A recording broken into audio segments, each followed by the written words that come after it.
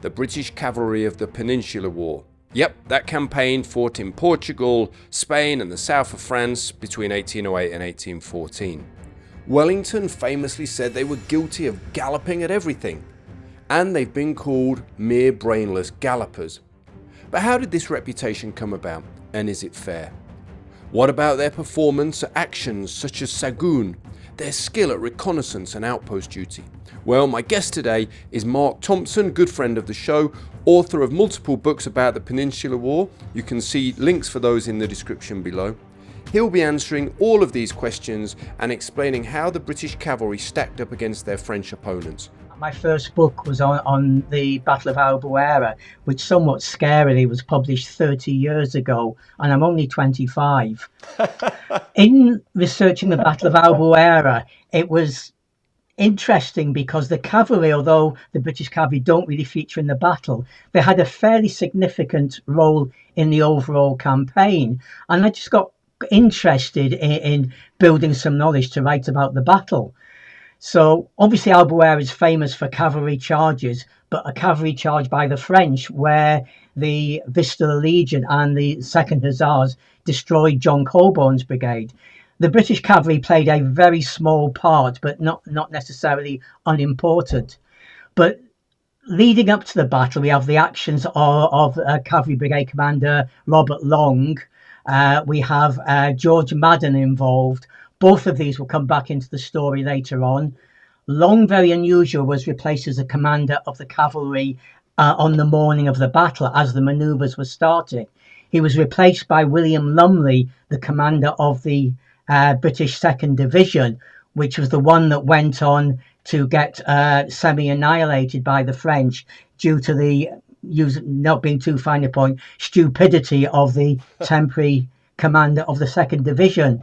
One wonders if Albuera could have been different if Lumley hadn't taken command of the cavalry. Anyway, moving on, Napier comes into the story with his History of the Peninsular War 1831-ish, and the cavalry in Albuera generates an enormously lengthy correspondence, starting with documents called strictures on Napier's history and further strictures, and then involving General Long, which it turns out being over 1,200 pages. So that's four full books, talking mainly about Albuera and the actions of the British cavalry. So came about it in an odd way, but still very interested in how they performed. So guys, just to quickly interrupt, this is the next morning. Last night I interviewed Mark. It was a live stream. Some of you may have seen that. I've just re-edited it because there were some technical problems. I'm jumping in now, fixing those and putting it back up. So hopefully you'll still enjoy it. Apologies, I'm looking a bit scruffy, but I want to get it done as quickly as possible. So the first quote here from which Mark sent me in advance, it said, "They were good horsemen, for the English are naturally the best horsemen in Europe. They were far better mounted and were the most excellent swordsmen, and manly hand-to-hand combat of cavalry is far more congenial to the spirit of our people than the miserable trigger-pulling system of infantry warfare." Second quote from the same man, "We were told to powder our heads, to square our hats, to know our place on parade, to get drunk on port wine, but never to presume to think ourselves equal to the French." I think the reason I picked out these two quotes was because they came from the same person. And when I read them, I'm seeing two different things in the quotes. He's almost contradicting himself. Now, these quotes came from a monthly magazine called the United Service Journal that was first published in 1829. And the anonymous author of these quotes, J.M., started a dialogue in 1830, which continued bickering about the cavalry up to 1834. It burst into life again 1837, 1838, and 1840, 1841. So really, you go back into the time of the events of the Napoleonic Wars, and the performance of the British cavalry has never not generated significant debate. So I think they're interesting because one guy's saying two things, one, we're the best swordsman ever, and then we're actually pretty useless. So, even one person can't make up his mind. Well, let's follow that up with these other quotes from Michael Glover in Wellington as a military commander. He wrote, The main functions of cavalry are reconnaissance, the maintenance of the outposts, shock action in battle, i.e. the charge, and the pursuit of a broken enemy. The British showed themselves more or less deficient in the first three of these. They had little opportunity to show their ability in the fourth. Now that seems rather harsh, but before we get too much into that, Mark, I wanted to just backtrack a little bit and say, what sort of quality of recruits did the cavalry regiments have? Were they getting the best men? And if so, what sort of training were they getting? As I read the history, I don't think your average trooper in the cavalry was selected any differently to the average soldier in the line regiment. People volunteered and took their bounty and joined the regiment.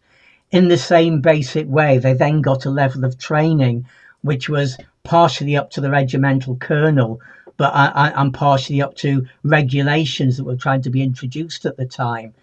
So I don't believe there was any prior requirement for horsemanship. So all that would have been taken on after the troopers arrived. Paget, who will come into the story later on, was at the depot, the cavalry depot in Woodbridge, and the cavalry regiment, almost in rotation, rotated through Woodbridge, where they were taught the basics of horsemanship. So here we see, sort of one of the people who appears later in our story taking an important role in the training of cavalry. Sir David Dundas, again, like he did for the infantry, also introduced regulations for the cavalry with a lengthy title of Instructions and Regulations for the Formations and Movements of Cavalry. This was written published in 1796 and based his experience in the Low Countries. Interestingly, this document focuses on manoeuvre. It doesn't really touch on the charge or any of the outpost or reconnaissance work that was essential for a lot of cavalry. Quoting from Ian Fletcher in his book Galloping at Everything, which is the eternal classic quote, Ian Fletcher's view was that to most cavalry officers the charge was the only thing that mattered and everything else was less important. We'll talk about some of these things a bit more, but just a couple of quotes to try and say what was the level of training at this point. I'm picking up some quotes from William Tompkinson of the 16th Light Dragoons, a very well-known biography and diary of the time. Two quotes from Tompkinson. All ranks were untrained in the maintenance of outposts. When they came abroad, they had all this to learn. Second quote. In England, I never saw or heard of cavalry taught to charge, disperse and form. Based on 40 years of reading British diaries, Tompkinson is one of the ones you trust. So if he's saying that, there is some sort of validity in the statements. Kincaid of the Rifles. If we saw a British dragoon approaching in full speed, it excited no great curiosity among us. But when we saw one of the first Hussars, King's German Legion, coming at a gallop, we knew it was high time to gird on our swords. So I think the views at the time were that there wasn't a lot of confidence in the British cavalry. And presumably, the officers have to take responsibility for that. What do we know about them? Were they too busy spending their time, subraging champagne bottles? Or from what we've come across, especially you in your research, did they take their job seriously? Did they know what they were doing? And we're talking more at troop and squadron level here before we get on to the senior commanders. Yeah, there's an element of don't know in the answer, but if we can maybe pick up a couple of quotes from Wellington at the time, just what's he thinking about the confidence in his officers. So a couple of quotes from Wellington, and I'll try and come back and answer the question a bit better. Wellington, I considered our cavalry so inferior to the French from want of order that although I considered one of our squadrons a match for two of the French, yet I did not care to see 4 British, squadrons, opposed to 4 French, and still more so as the numbers increased. They could gallop, but they could not preserve their order. And this quote was well before he did the Galloping at Everything quote. Wellington spent a lot of time reminding his senior officers to be gentle with his cavalry and to keep them under very close control. Another quote from Wellington, Notwithstanding the acknowledged superiority of our men and horses upon repeated trials, we must continue to use our cavalry with great management in favourable situations and above all with discretion. So at the very top, there was a nervousness about the actions of the cavalry. In terms of answering the question, were shall we call them the subaltern, the junior officers, what sort of level of training and competence did they have? I think the answer is probably not a lot, unless they had some education themselves outside of the norm. They would have picked up the training on joining the regiment. I'm guessing the more senior you got with the regiments, as you got up to the guards, there were much more important things than learning about outpost duty or things like that. So probably an understandable nervousness about letting cavalry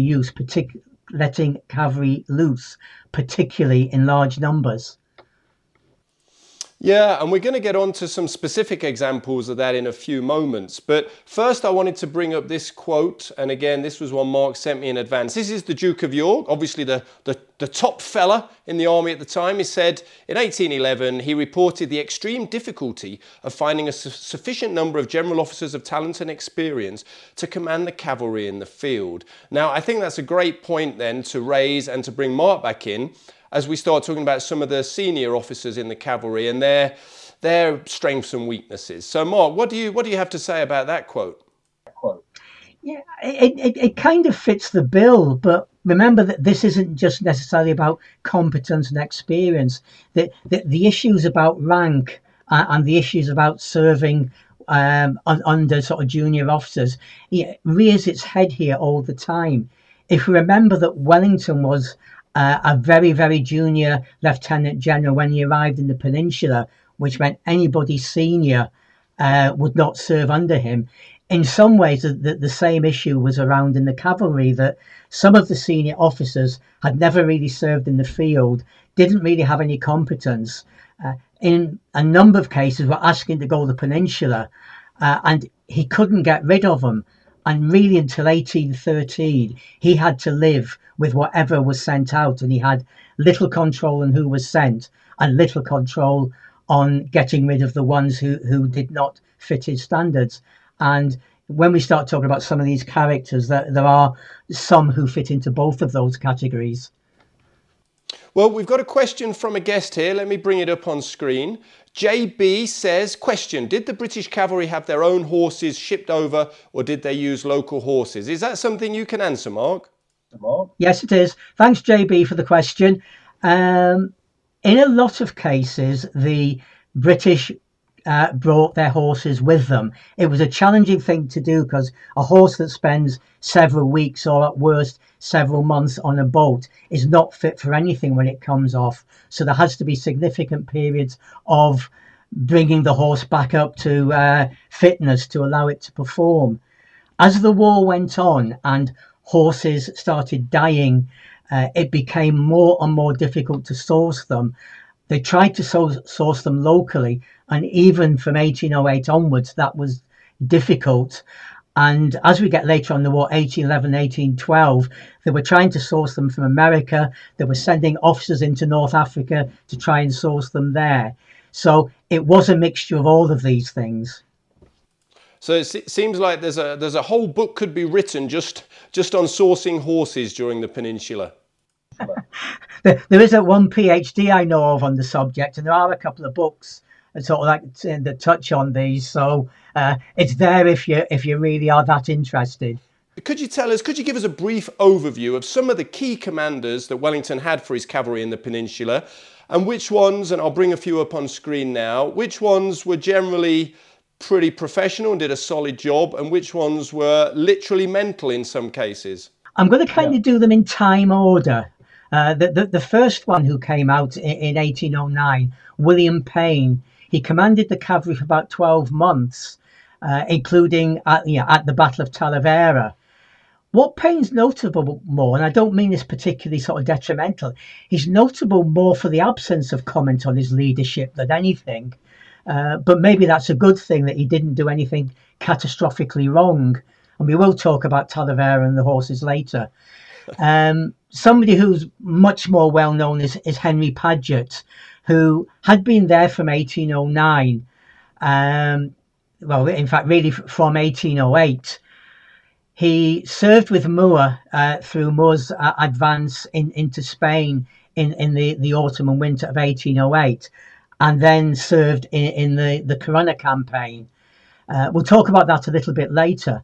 Unfortunately for Paget, who, based on his performance in 1808-9, would certainly be up in the better than average category. He did the career limiting activity of eloping with Wellington's sister-in-law, which made serving with or under Wellington somewhat problematic. He was offered the command of the cavalry, I think it was 1813, and declined for reasons that weren't explained. He did, of course, serve at Waterloo, where most people will know that it wasn't his best day, is maybe the politest way of putting it. The name that comes up most often through the Peninsular War is Stapleton Cotton. Man, you can see the picture on your screen, permanently worried seems to be the expression on his face. Interesting character. I would describe him as a team player, a safe and a reliable pair of hands, rather than brilliant. And that is pretty much exactly what Wellington needed. He didn't want anybody coming out and leading glorious charges and losing the small amount of quality cavalry that he had. And he served pretty much through to 1814 with a couple of gaps through to injury or just going home.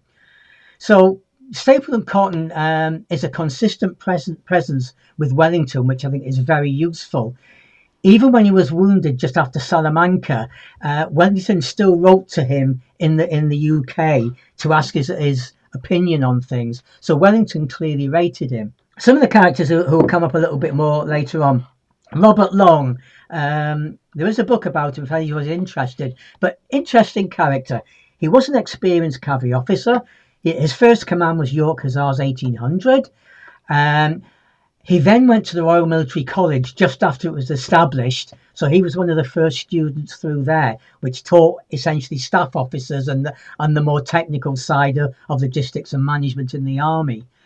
He was made Lieutenant Colonel in the 2nd Dragoon Guards 1808, later transferred to 15th Dragoons, where he fell out with the Colonel, the Duke of Cumberland. So this is a guy who's pretty knowledgeable, pretty experienced. My notes say he arrived at the Peninsula in March 188, but I think it was probably slightly later than that. It was actually March 1811. Bearing in mind his experience, he fairly rapidly fell out with Beresford and his Chief of Staff, Benjamin Durban, on the activities. Beresford was working in the south of the peninsula, moving down to capture the fortress of Badajoz, which had been unexpectedly lost at the beginning of March. So Long's just arrived. He was in command of the cavalry at an action near Campomayor on the 25th of March 1811, which was handled not to Beresford's satisfaction at all, and he made this fact clear to Beresford. Few days later, 16th of April, another action at Los Santos, where again he did not perform to the satisfaction of Beresford. Beresford may have been slightly unfair, but Long rapidly developed a reputation for moaning and complaining, and in some ways being a little bit nervous about everything he was doing. So I can understand why Beresford was cautious when he was commanding all the cavalry.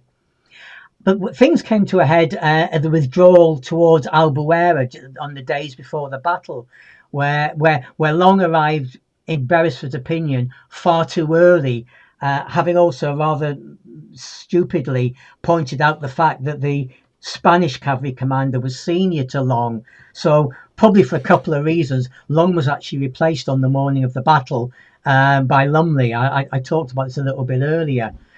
So experienced guy, but the feeling he got is just a little bit out of his depth when he was given some independent command.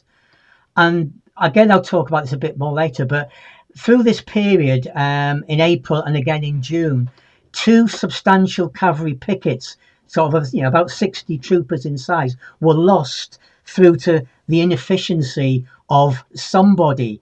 And Long was blamed for both of these. And I will talk him again a bit later. And Long was eventually replaced in June 1811 by William Erskine. Now, this is probably better than anything sums up what Beresford thought of Robert Long. So these are two classic quotes some of you might have heard before about William Erskine. Wellington writing to Beresford: "Sir William Erskine desires to command your cavalry till Fane," they were expecting Fane to come back, "till Fane comes out. You will find him more intelligent and useful than anybody you have. He is blind, which is against him at the head of cavalry, but he is very cautious." Probably even more damning was Torrens writing and describing Erskine in 1810. "No doubt he is sometimes a little mad, but in his lucid intervals he is an uncommonly clever fellow, and I trust he will have no fit during the campaign, though he did look a little wild as he embarked." So, Long has made such Long has made such an impression on Beresford and Wellington that, being very crude about it, that they preferred a blind madman to him. And tragically, Erskine did die by suicide in 1813, so he very clearly did have mental health problems. But this is maybe the challenge that Wellington's having to face with getting competent commanders for his cavalry. He doesn't have a lot of control over who's coming out. I'm going to throw in another little guy. He does pop up a little bit later around Albuera, but George Allen Madden. It's probably a name you've never heard of. Fascinating story, which I'll try and do quite quickly. He was a well-respected, competent cavalry officer. He was court-martialed in Egypt in 1801 for accusing his commanding officer of perjury.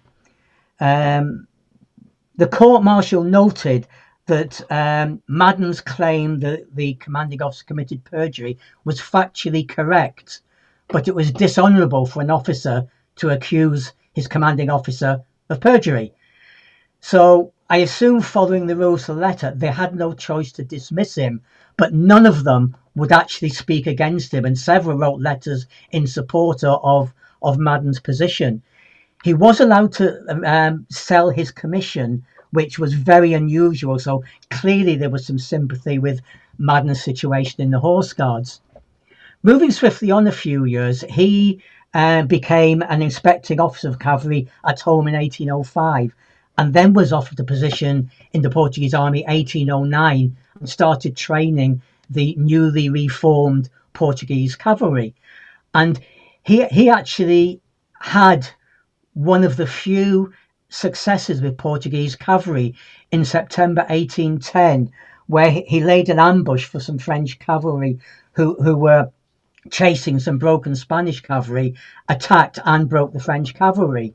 So he clearly had got some training going, and the troopers performed well on the day. So after the success of September 1810 at Fuente de Cantos, Madden was pretty much attached to the local Spanish army, and he served with them over the coming months up to the Battle of Gabora in February 1811, where Soult, who was besieging Badajoz, attacked the Spanish army and destroyed the whole thing. And Madden and his Portuguese troops ran like the rest of the Spanish army. And Madden was absolutely distraught after all the work he'd put in, that when the chips came down, the Portuguese ran like the Spanish cavalry did around them. Madden argued, of course, that it was because the Spaniards' cavalry ran away that it unnerved his troopers.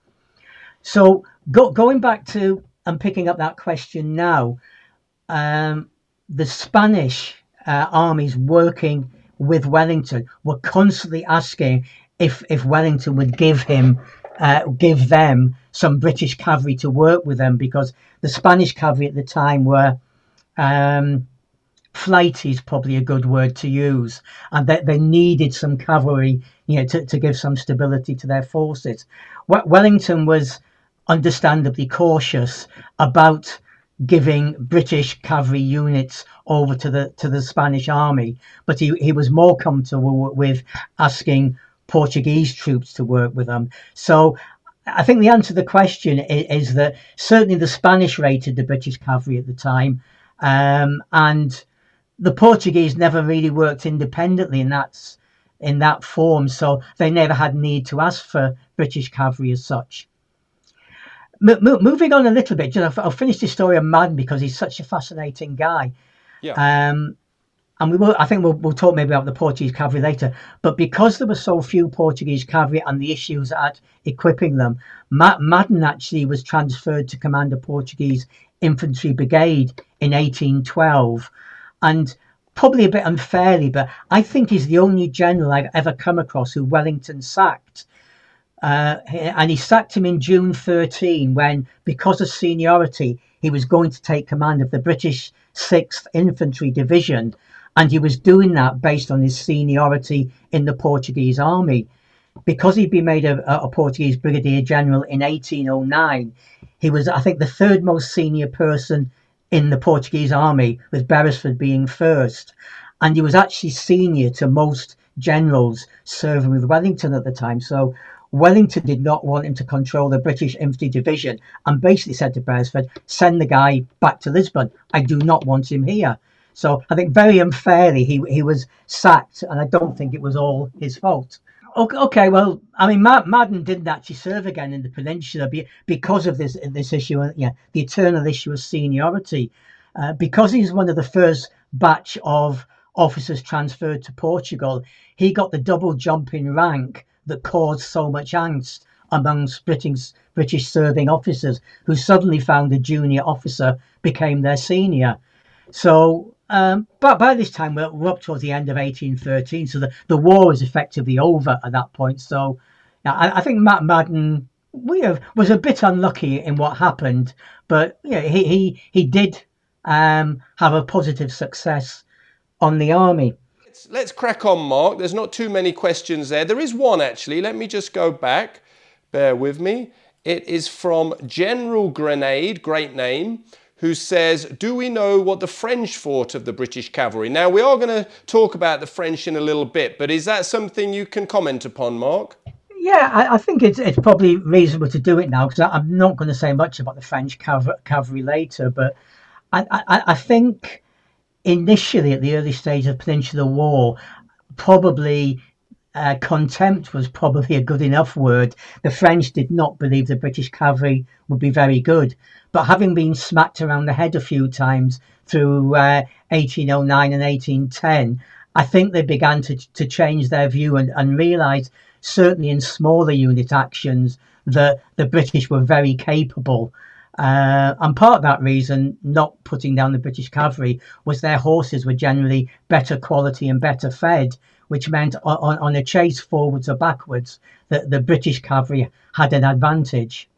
I'm going to talk about probably the most well-known of the British cavalry generals of this period, which is John Le Marchand, who, based on his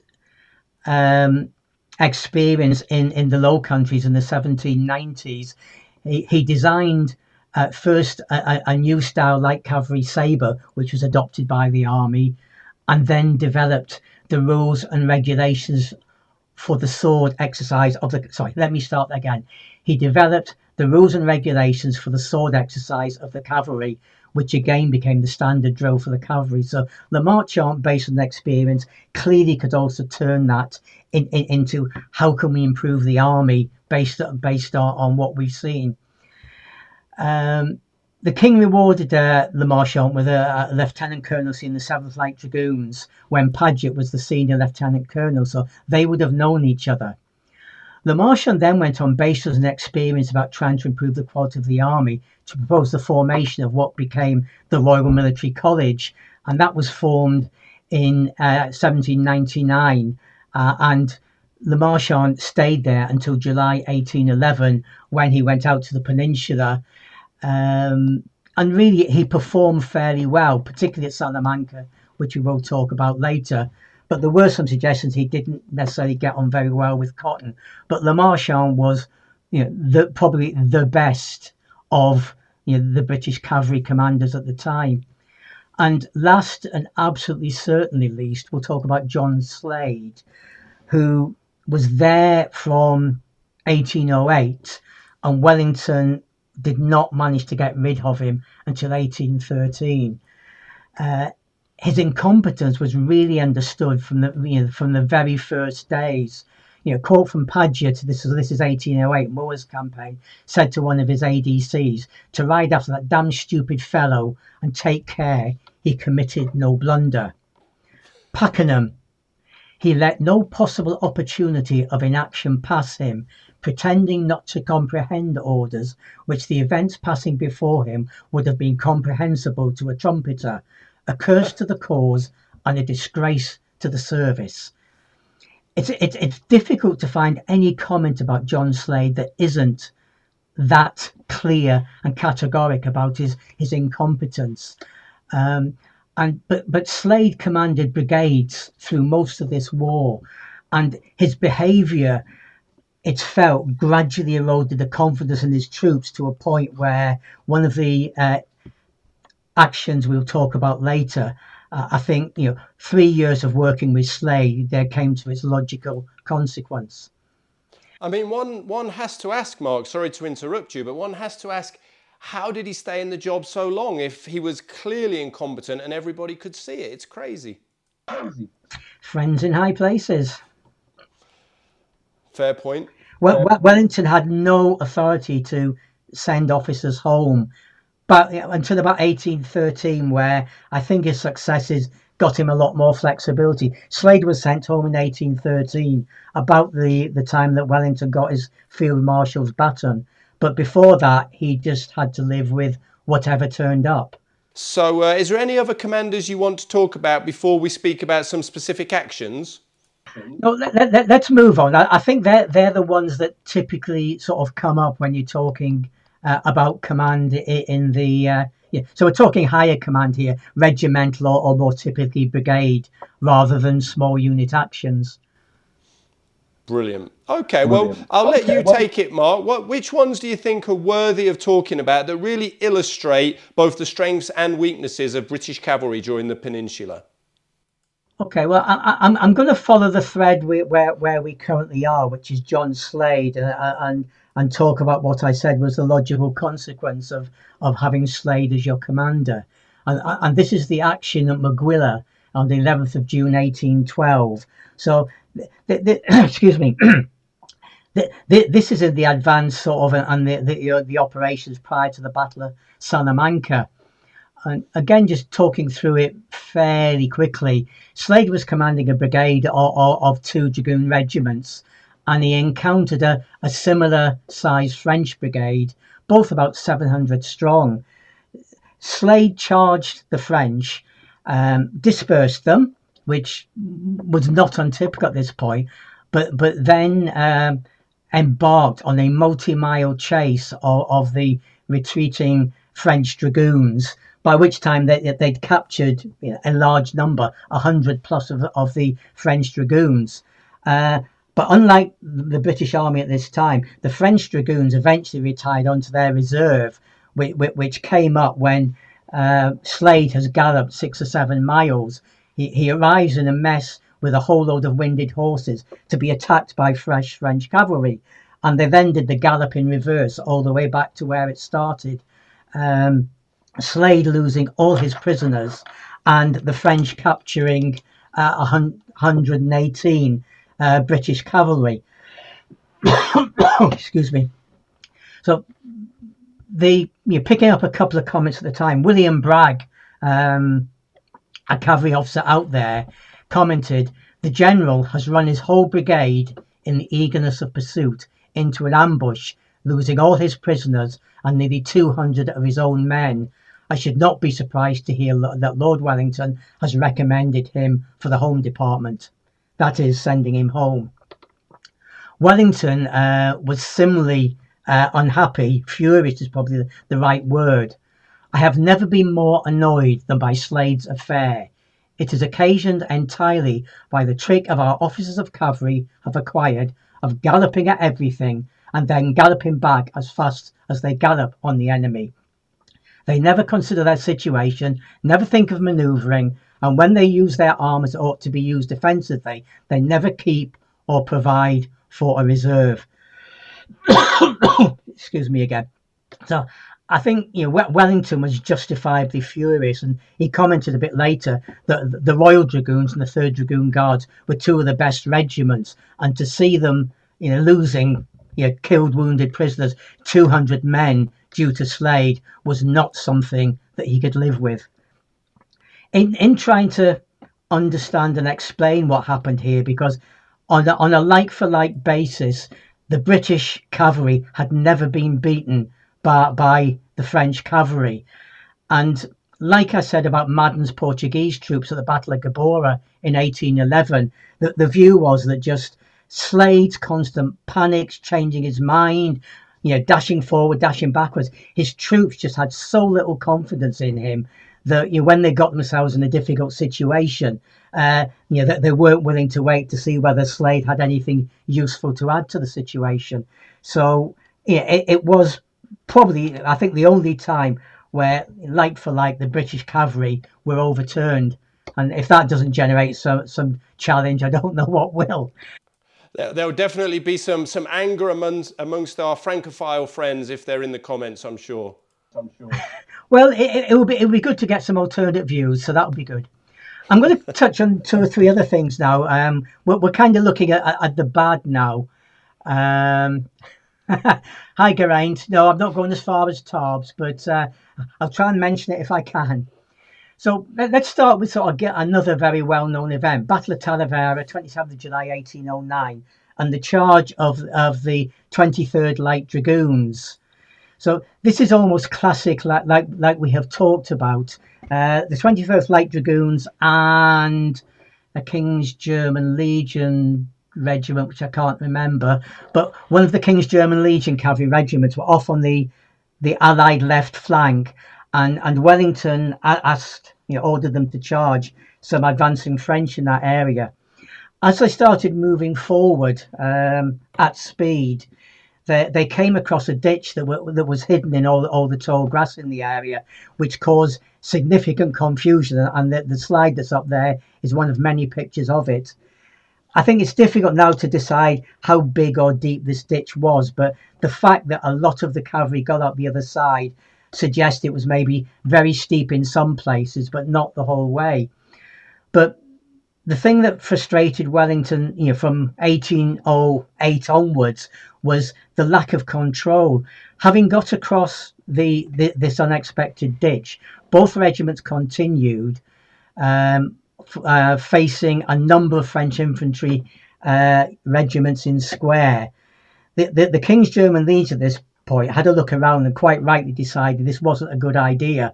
The 23rd Light Dragoons hurtled on past the infantry squares, found some more French cavalry, attacked them, and then, as always, found themselves overwhelmed and had to come all the way back, losing significant numbers of officers and men along the way. So another classic case of what really annoyed Wellington, the lack of control of the troopers and their officers caused unnecessary casualties.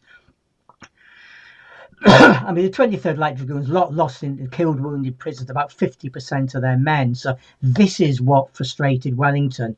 The King's German Legion, who are always seen to be more experienced, had a lot more common sense and retired with a lot less casualties.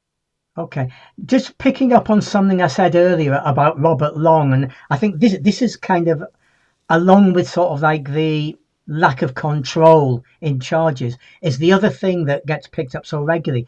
And I talked about Robert Long losing 2 cavalry pickets in 1811. This is 120 troopers lost for absolutely nothing.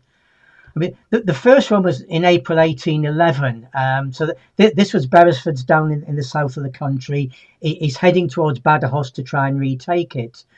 Major Morris, 13th Light Dragoons, was surprised and he lost 54 men, including himself. Now, the bizarre one about this, and again, it's another of my Albuera sort of interest, is that Morris thought he was actually behind the front lines. And when he set his troops down for the night, he didn't think he was at any risk of being captured. But somebody had made a mistake. Some people said it was Long. Long had a view it was somebody else. But Morris didn't think he actually needed to put any pickets out, and he didn't. And when the French advanced, which Beresford knew was going to happen, they took this picket and got within hundreds of meters of Beresford's headquarters. So even though Beresford knew they were coming, they still got far too close. So I've got a bit of sympathy with Major Morris. But the second one, June 1811, Captain Lutyens, 11th Light Dragoons, 64 men, including the captain, they managed to miss the advance of La Tour Malbourg with 14 squadrons of French cavalry and managed to get themselves surrounded. Now, this just smacks of plain incompetence, which I think fits the idea about British cavalry were not trained before they got there in outpost duties, in reconnaissance duties, and this just smacks of somebody not knowing how to do the basics of the job. Sorry, where are we? Are we going to talk? Oh yes, we're doing the bad ones, right? So another one, I'm moving on, 1812, retreat from Burgos. So the siege of Burgos has gone badly. Wellington's now found himself in amongst significantly larger French forces, which chased them back to the Portuguese border. So Venta de Pouso, October 1812. It's a bit of a messy skirmish, but it's more the points that come out of it. The French advance guard were pushing very hard on the British rear guard of the cavalry. So there was a running skirmish went on over several miles with the French brigades constantly pushing, and they were stronger, and pushing the British rear guard, cavalry rear guard back. The 11th Light Dragoons picket fell back onto the regiment. The regiment then fell back on the 16th Light Dragoons, which then fell back to the river and the bridge at Venta de Pouso, where Cotton is waiting on the other side with significant support of British cavalry. Now, as always, the timing issues on these things are important. It looks like Cotton left it too late to attack the French as they crossed the river. Too many French got across, and then effectively, the numerous French cavalry pushed the British cavalry right off the field. So this was probably one of the worst actions of the British cavalry in terms of the outcome, which was they were thoroughly beaten by the French advance guard. Man for man, a British cavalry trooper was as good as a French cavalry trooper. I'll leave it there. But I think officer for officer, there was a very definite mismatch, and the French officers tend to have more experience of handling troops. But again, with this inexperience sort of comment, I'm just going to make one other comment in the bad pile, and this is the Battle of Vittoria, which wasn't a cavalry battle at all, but it was a comprehensive win for Wellington, with the French army defeated and streaming off the battle. And as I'm sure many will know, a lot of the British troops decided that partying and finding some loot was more important than chasing the enemy. And Wellington was particularly furious because a number of the cavalry regiments did this when they should have been pressing the French hard as they retreated.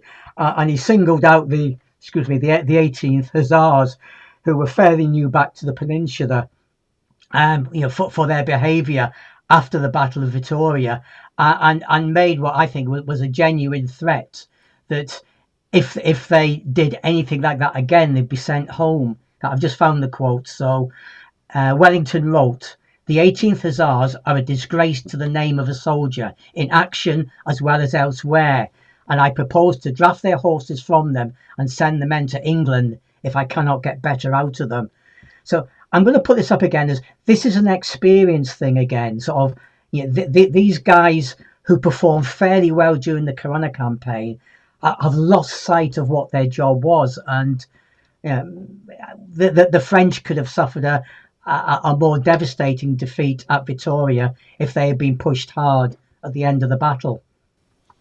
And I don't know about you, Mark, but I sorry to cut you off. I always wonder how much that sort of comment from Wellington really would have stung the men. You know, that must have hurt them. I don't know if you've ever come across any testimony from the men about how they felt, or from the officers, but it must have been quite painful to hear that from Wellington. I mean, this is a written reprimand, and whilst I can't comment on that directly, yes, they would have taken it very personally to get such a direct complaint. I mentioned earlier the action at Campomayor in 1811.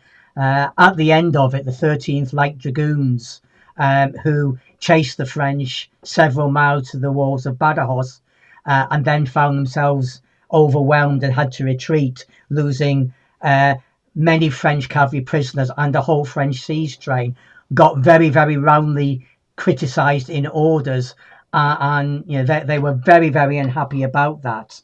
There was probably a little bit of justification for their action, and today's not enough time to talk about it in detail, but yes, it hurt greatly when you were criticised that openly. Well, Mark, I'm aware I've kept you already for coming on to an hour, so I think maybe we should skip ahead, if you don't mind, to maybe some of the more positive, some of the skirmishes and the battles where the British cavalry did a grand job. Is that something we can move on to and hear some of the more positive stories? Yeah, yes, I will. And noting the time, we will skip over them. But again, just to get the theme, and I'll try and bring out the themes of them as we go through. So, going back to Moore's retreat, we have three actions that tend to get mentioned. So Paget's the officer in charge of the cavalry in the rear guard, and he performs this task very well. So the first one is Sahagun, 21st of December. We have the 10th Hussars, 15th Hussars, planning an ambush and attack on French in the town of Sahagun. It was a dawn attack with Slade driving them out of the town, and then Paget was going to cut them off and destroy them with the 15th Hussars. Slade has always made a complete mess of it and never turned up, so Paget did the whole job by himself, breaking the French Hussars and taking many prisoners. So yeah, a positive action. This is small scale, this is regimental scale, so this works really well. And Paget noted at the time, brilliant action, but he made a comment about there was some loss of control, which I gave them all a good telling off after. A couple of days later, Mayorga, another small cavalry action, a couple of squadrons of the 10th Hussars.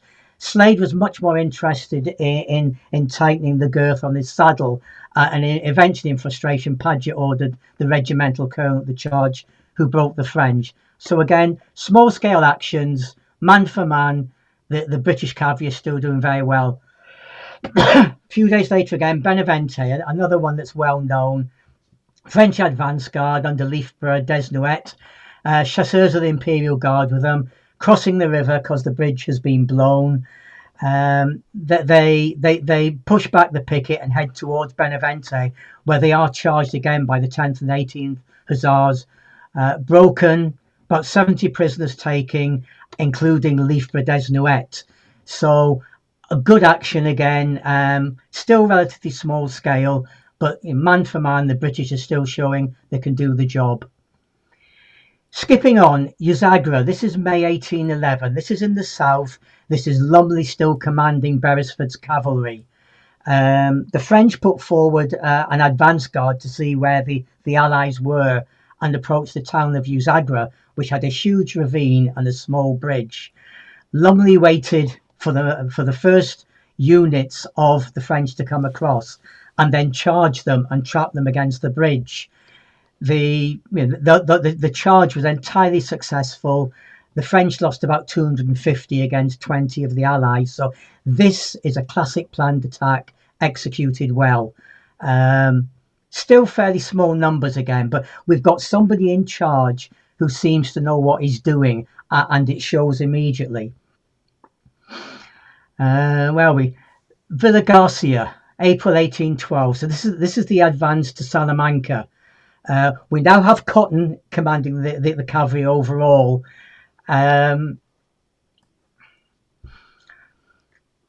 Sorry, I'm just getting my bearings. Oh yes, right. So two cavalry brigades present, Ponsonby's and Le Marchand's brigade. So this is Le Marchand's first action. Ponsonby's driving the French cavalry and attacking him in the front. Le Marchand is moving around their flank, constantly forcing the French to retreat. And over several miles, the French were driven back onto their reserves, which the British then charged and broke. French cavalry's significantly more than the British. So this again appears to be a well thought through and executed activity. Brigade size. So this is the first time you've got British cavalry moving in larger numbers. But it was also the first time the British had that sort of number of cavalry. So this was very good. And the one that most people talk about, we have the Battle of Salamanca, July 1812. Wellington had really won the battle by the time the cavalry got involved.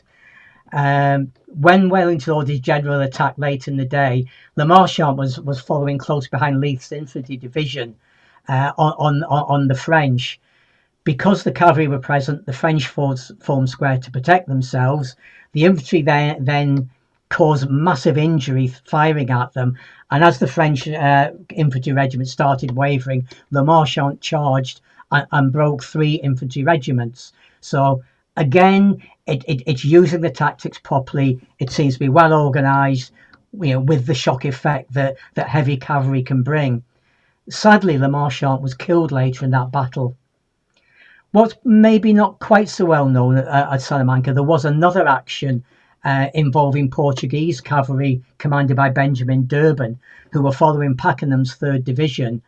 And they found Thomier's division, and really a similar sort of thing happened where the British infantry were attacking and Durban seized an opportunity to attack one of the French infantry regiments, which disorganised the whole of the French infantry, and then the British infantry moved forward. So again, something that seems to be better worked out and better thought through. I'm going to mention Garcia Hernandez quickly because it is said that this is the only time during the war where cavalry broke an infantry square, which it absolutely did with significant impact. But if you throw a half-ton dead horse at a square, it does tend to make a bit of a hole, which the rest of the cavalry followed through. Yeah. That was facetious. but what I must put in the positive, and it goes a little bit against what I've been saying, by the time we get through to late 1810, 1811, 1812, some of the cavalry units are getting quite effective, particularly light cavalry units at their primary duty, which is outpost work and reconnaissance. So from Massena's 3rd invasion, so autumn 1810, you've got cavalry officers like Cox, like Tompkinson, like Crouchenberg, who are managing the outposts, who are skirmishing with the French daily. They're doing reconnaissance, keeping Wellington informed what's going on. By the time you get 2 or 3 years into the war, some of these units are getting very efficient at the day job. And we must never forget the day job was reconnaissance and outpost work, not charging other French cavalry. So, yeah, I think that's excuse the awful pun, but that's a very quick gallop through some of the high points and the low points of the British cavalry. So folks, this is where I lost comms with Mark and we weren't able to finish the interview in the way that I would have liked. But I do have his notes here. They're up on screen and you can listen to them on the podcast. He says, British cavalry generally fought well when facing similar numbers. He also said there was a frequent tendency to lose control during charges and skirmishes. That one we've definitely covered well there. And he has touched on it, but it's very important. I did an interview with Marcus Cribb a couple of years ago where we discussed something similar. And that's that their role in outpost work and reconnaissance is massively undervalued. We talk about the big battles, we talk about the famous charges. What we don't talk about is 4 blokes sat on a hill throughout the night watching for the enemy, and that sort of thing was super important. Special thanks to Mark for persevering despite all our technical problems. Please do check out his books. I'll put links to some of those in the description below. I will be back on Friday, this coming Friday, if you're watching the YouTube version of this. And I'll be back next Monday if you're looking at the podcast version, listening to that. All right, take care, guys.